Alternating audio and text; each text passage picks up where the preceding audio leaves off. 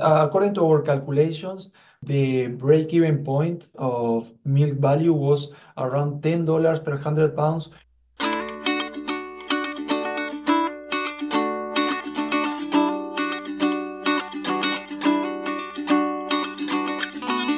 Welcome back, everyone, to the Dairy Science Digest. This is a podcast designed to bring the Journal of Dairy Science straight to the ears of dairy producers. My name is Reagan Bluell, and I'm from the University of Missouri Dairy Team, and today we're meeting with Dr. Zelmar Rodriguez from Michigan State University. We all know that getting the lactation started off right is the key to success, and there's several parts to that equation, but one is well understood, that if that cow gets mastitis, she's just slow to start. And so Dr. Rodriguez and his team of researchers, they were working towards possible solutions to attack subclinical mastitis there in early lactation in hopes of capturing a cure that will improve profit over her entire lactation. So we're focused in on this month's featured Journal of Dairy Science article titled The Economic Impact of the Treatment of Subclinical Mastitis in Early Lactation Using Intramammary Nisin. So Zelmar, welcome to the Dairy Science Digest. And before we get going, could you please introduce yourself a bit to the audience? Yes, Regan, thank you for having me. My name is Selmar Rodriguez. I'm a dairy veterinarian. I'm originally from Uruguay. I work in the dairy industry during 5 years in Uruguay and in New Zealand. I did my PhD at the University of Minnesota. And after that, I joined Michigan State University, where I work right now as an assistant professor at the Veterinary College Large Animal Clinical Science Department. I have a three-way appointment. I do teaching for veterinary students and graduate students, but most of my time is dedicated to research and extension activities. And so my research focuses essentially on developing effective management strategies to optimize sustainability in dairy farming, mostly from a milk quality point of view. Mm-hmm. Very good. And so that obviously makes sense that you were looking at different drugs to potentially help milk quality. And so let's dive right in. So what exactly is nisin? Am I even saying that correctly? Nisin. Nisin, correct. Mm-hmm. Yes, nisin is an antimicrobial peptide, is naturally produced by a bacteria called Lactococcus lactis, and it has a gram-positive spectrum of activity. It has been around actually for a long time as a food preservative, but more recently it has been explored as a drug to treat mastitis. Yeah, so it's a preservative agent. And so as I was kind of reading up on it a little bit, so I guess it's commonly used maybe in say fruit and vegetable production. Would that be safe to say? Well, yes, and the thing is that it's not toxic for humans, and I'm pretty sure that most of us have consumed sometimes some product containing niacin, yes. Sure, because it's naturally producing. And so I just want to say really up front before I lose any listenership here in the early stages of the podcast, this does not require the dump of milk, right? And so kind of just keep listening and let's learn a little bit about it.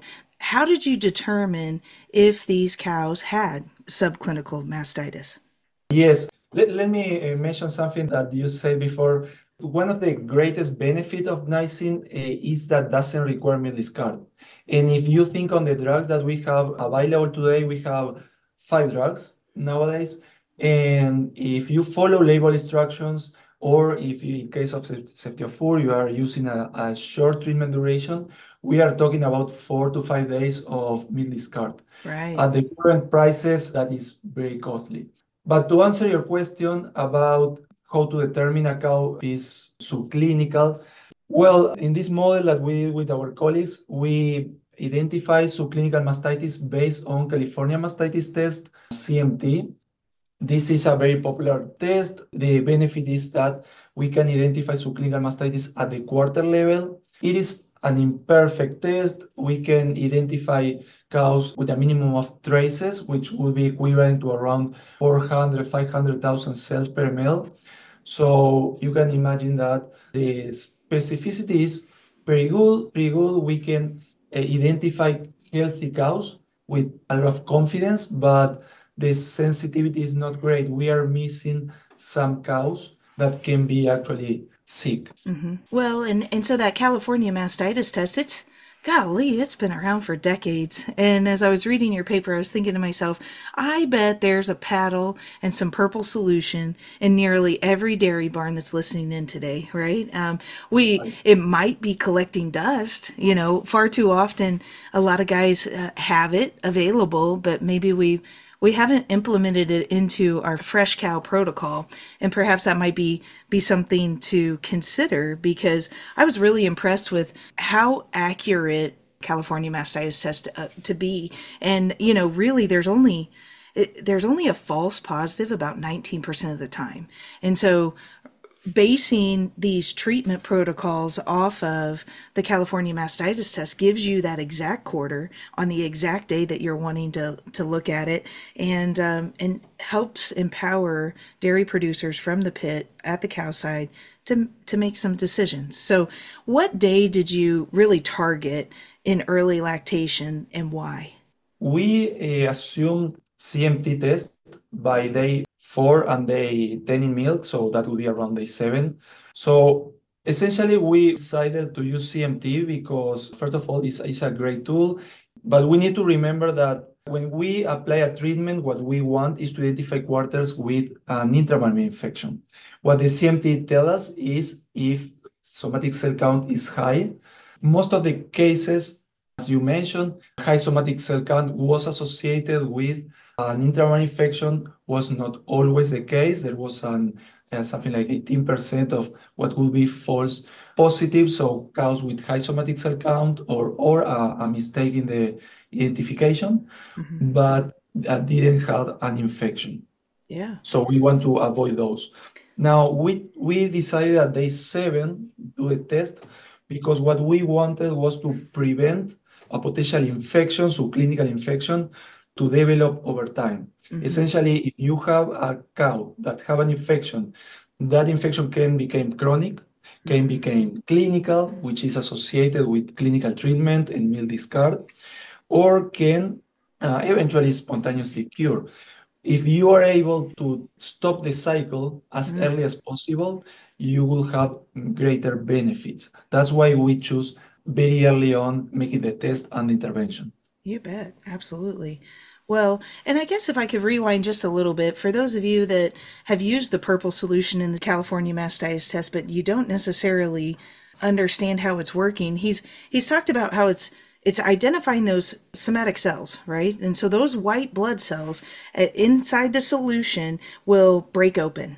And that purple solution will bind to the contents of the white blood cells that are there, likely fighting some sort of intramammary infection. And so that's why in the paddle you're starting to see it gel up and such, because it's actually responding to the content white blood cell that's breaking open. So you get a negative test on the CMT if you have no white blood cells or no infection or low somatic cell count. But maybe she could have white blood cells in her mammary gland that's not affiliated with the intramammary infection, but most of the time it is. Let's be real. She just doesn't often have white blood cells there unless there's a reason, right? So if we talk a little bit more about those intramammary infections, can you dive into what factors determine the effectiveness of this niacin treatment? Well, based on our model, milk yield, productivity of the cow was the most important by far. But there was also some other factors, the cost of the drug, the bacteriological cure rate, the pathogen causing the intramural infection, which is also associated with the cure rate, and the test characteristics. I would say those were the most important ones. Okay, so there's all types of different mastitis. What types of mastitis does this niacin treatment not touch? It doesn't target Staph aureus or gram negatives. If you think about subclinical mastitis, usually is caused by gram positive pathogens, Mm-hmm. but because Staph aureus usually has very low spontaneous cure rate and bacteriological cure rate, even using drugs, it is not in the label. And in our model, what we assume is that if you have intramural infections, by Staph aureus or gram-negative and you give the drug, there is absolutely no benefit. It would be a loss of drug, essentially. Yeah, you'd lose the cost of the actual drug. Golly, we just can't seem to find the silver bullet for Staph aureus or E. coli, those gram negatives, mean Klebsiellas that kills cows.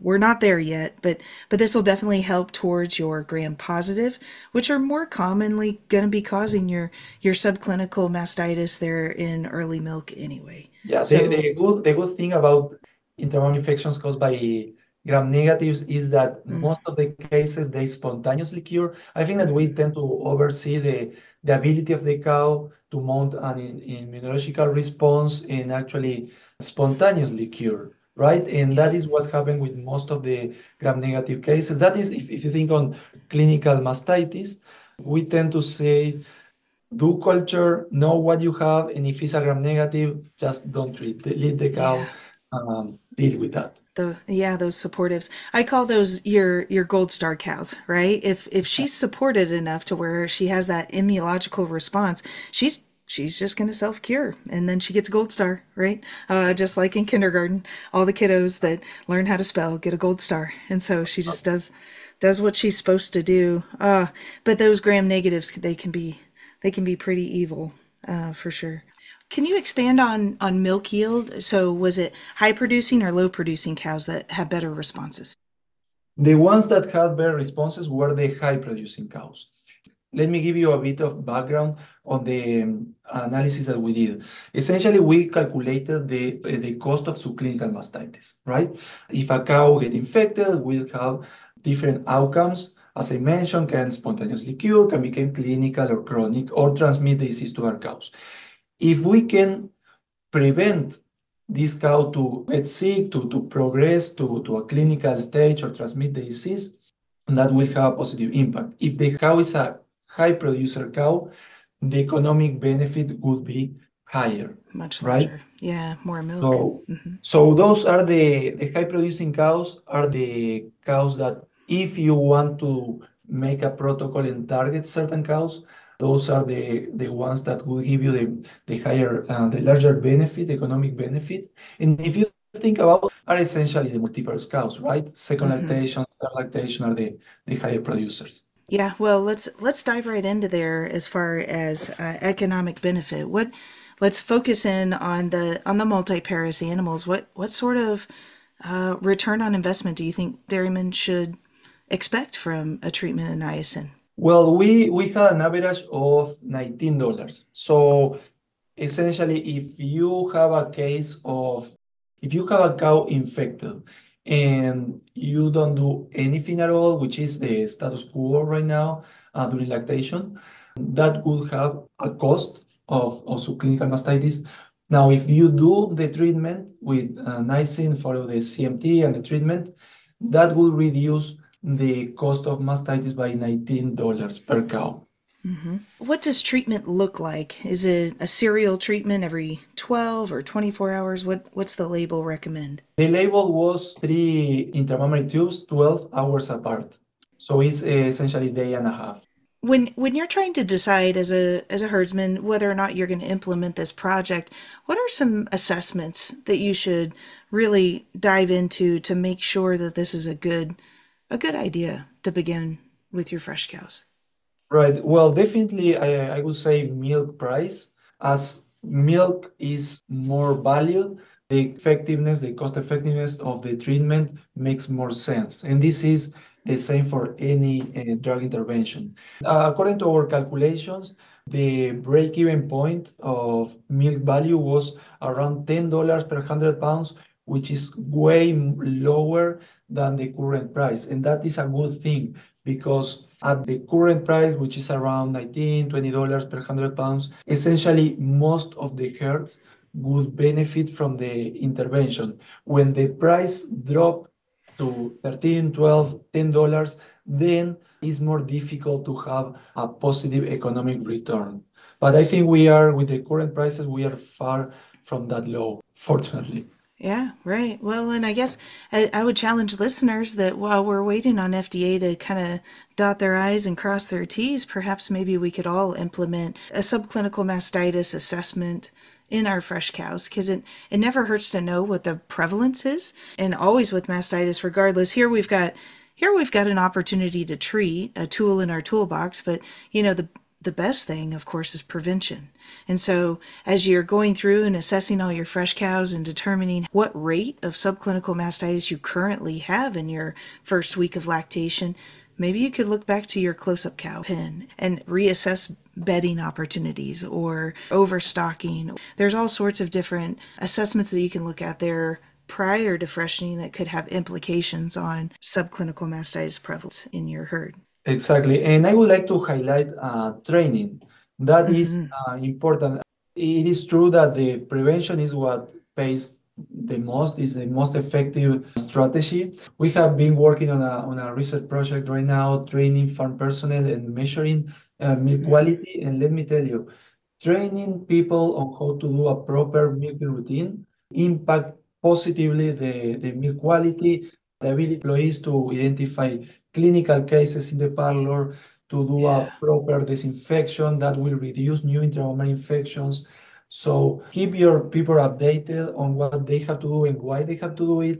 That's definitely will have a positive impact on reducing mastitis.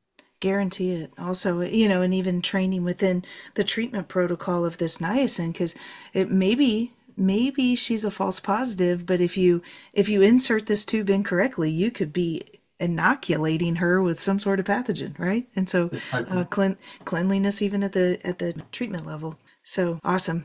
I can't wait to see. You've got to publish that training paper. That'll It's, be a good one. yeah, it was super exciting. I thought that for a moment, I thought I won't find anything, you know? Yeah, That type of studies that you think that you spend the whole summer working and you have, right, but right. actually it turned out really, really nice. So That's awesome. And that's the human element of dairy farming, and we can't get away from it, and those boots on the ground that are doing the daily tasks, if they're not in the know, you're sunk. So I was reading through the paper, and the model was talking about some true savings, some tangible savings when you modeled on 1,000 cow dairy. Can you talk about, what would be the cost of implementing this niacin versus its return? yes, well, that, as you say, will depend of the size of the herd. We model 1,000 cows herd just to give a clear number of what will be a savings at the herd level, which were around $12,000, depending on the type of herd. We gave a range, but we also gave the savings at the cow level. So any producer that have 500 cows, 100 cows could relate to those values. So the values at the cow level, the savings per cow should be the same, around $20, let's say. Mm-hmm. Because if you think of at the prevention management, the milking process, the way how we do the California mastitis test, the milk price, all those factors don't vary by the size of the farm. Right.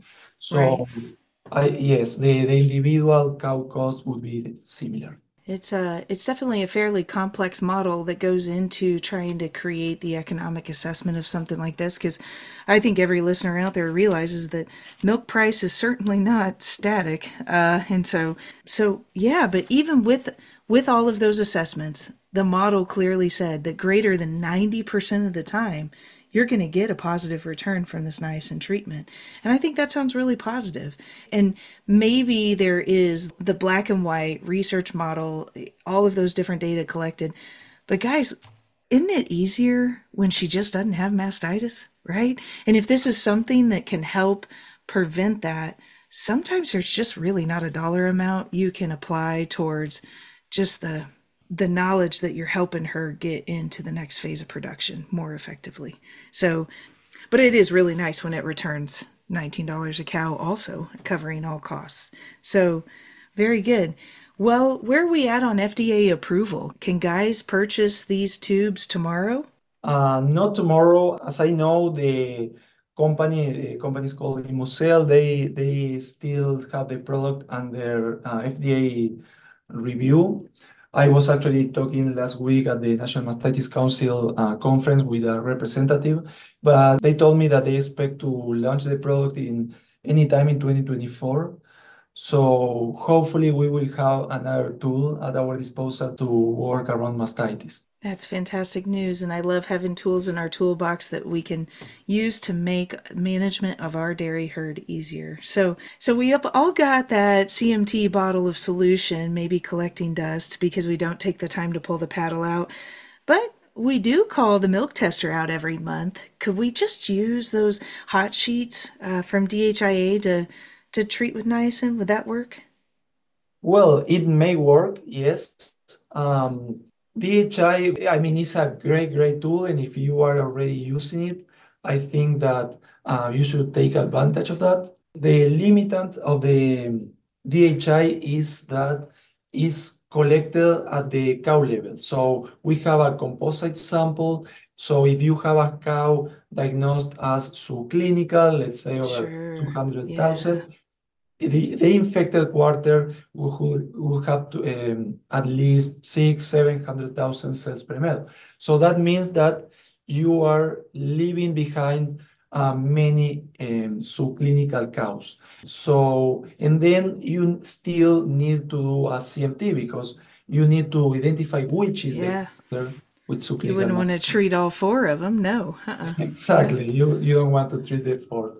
So, if you think at the hair level, at the cow level makes sense because you are more certain after a DHI and CMT that the cow that you have effectively have high somatic cell count and is more likely to be infected, but you are leaving many other cows behind. So at the hair level may not be the optimal approach. But this is something that the producer need to discuss with the veterinarian and depending on a risk that the producer is willing to take, maybe a good option too. Yeah, every herd's a little bit different. And so Exactly. definitely taking that into consideration and working with your herd vet for the appropriate protocol.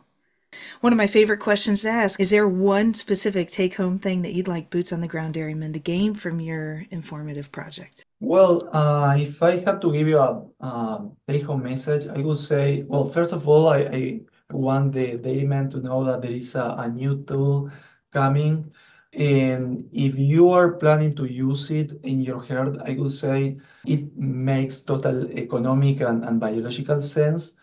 As any new product in the market, I would say start easy, have your house in order with the prevention strategies, have your cows clean, get your milking protocol very well known by your employees. And then maybe you can start by high producing cows, talking with your veterinarian and checking new clinical mastitis cases, new chronic cases, and adjusting the protocol to identify subclinical cows as you prefer, as is more convenient for the management situation of the farm. And if you feel comfortable and willing to continue, I would say then would be a good time to extend the treatment to the rest of the herd. Very good. Well, Dr. Rodriguez, this has been very informative, and I want to thank you for your time.